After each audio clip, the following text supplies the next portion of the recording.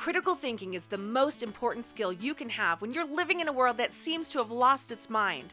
Everyone out there is trying to tell you what to think. I want to teach you how to think. In every episode, I'm exposing the logical fallacies being used by advertisers, politicians, influencers, news outlets, social media memes, and maybe even your own best friend. Warning, listening to this podcast will cause you to see bad thinking everywhere. Welcome to the Filter It Through a Brain Cell podcast.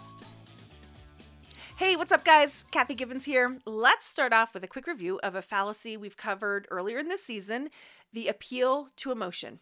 Now, most people don't know how to think well, right? You know that by now. You're on episode 44 of my podcast, you know that.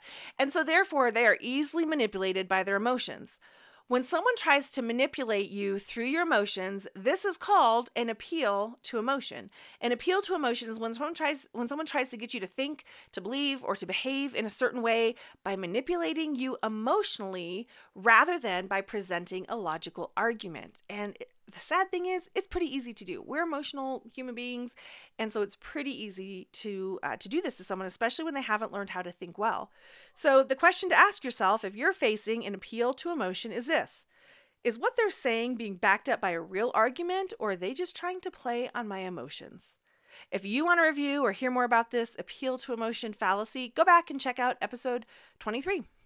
All right, let's dive into today's fallacy, the anecdotal fallacy.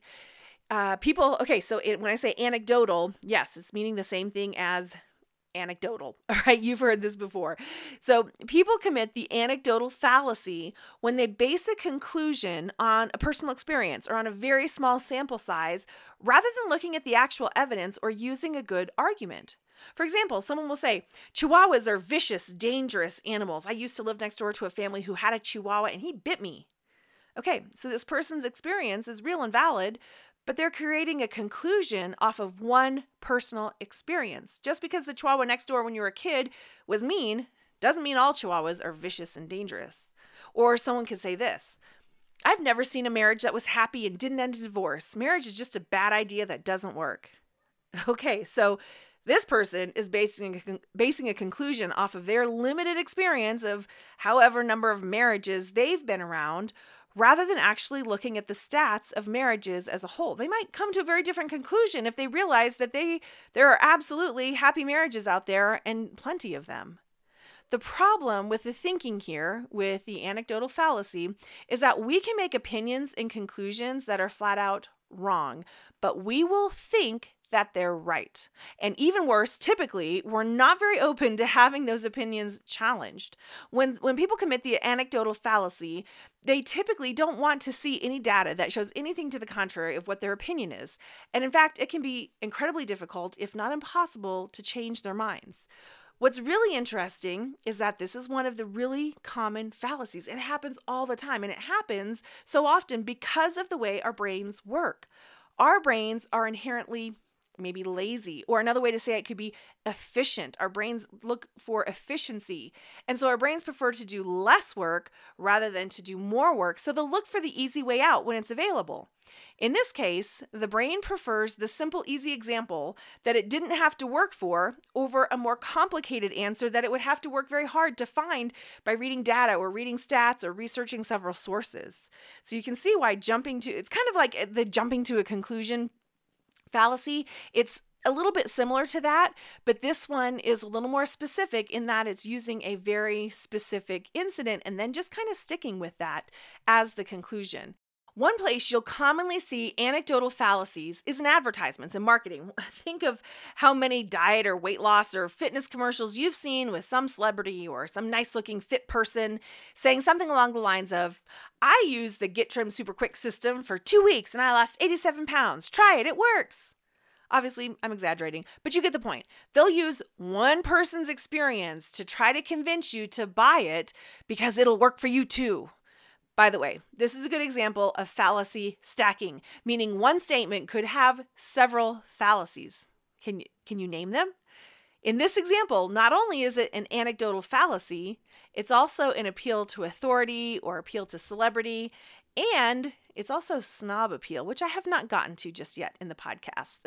But you can see how they're using just one example to make a conclusion off of. They didn't present any data or any stats for why their product actually works. Another marketing version of the anecdotal fallacy is in the use of testimonies.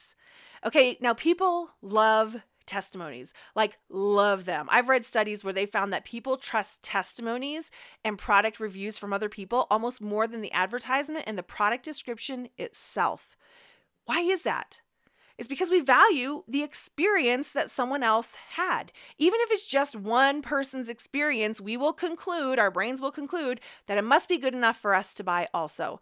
And I'll be honest, I do this all the time. When I'm online shopping, I look for testimonies. I read them, and I will use that as a strong basis for making my decision to buy or not. And what's really interesting is the FTC, Federal Trade Commission, has begun cracking down on online testimonies. So let's say a company gets 10 testimonies. 4 of them are glowing 5-star testimonies that make the company or their product sound amazing. 3 of them are 3-star testimonies that are just okay. And the last 3 are 1-star testimonies from people who are very dissatisfied with the company or with the product. What most companies will do is they'll only put the glowing 5-star testimonies on their website. That way, when the consumer comes and reads these glowing testimonies, they will assume that everyone just loves this company or their product, so they feel comfortable buying it. Well, the government is now saying that companies have to include an even sample of testimonies on their website showing the range of experience their customers have had. Isn't that interesting? All right, so anyways, the question to ask yourself if you're facing an anecdotal fallacy is this. Is that really true, or is it just an isolated event or experience?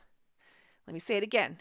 Is that really true, or is it just an isolated event or experience? All right.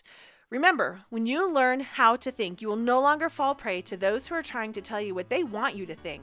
And it all starts with asking one simple question. Is that really true?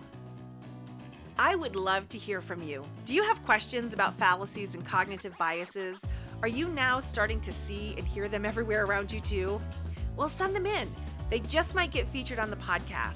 You can email them to me at think@filteritthroughabraincell.com, or you can connect with me on Instagram at filteritthroughabraincell.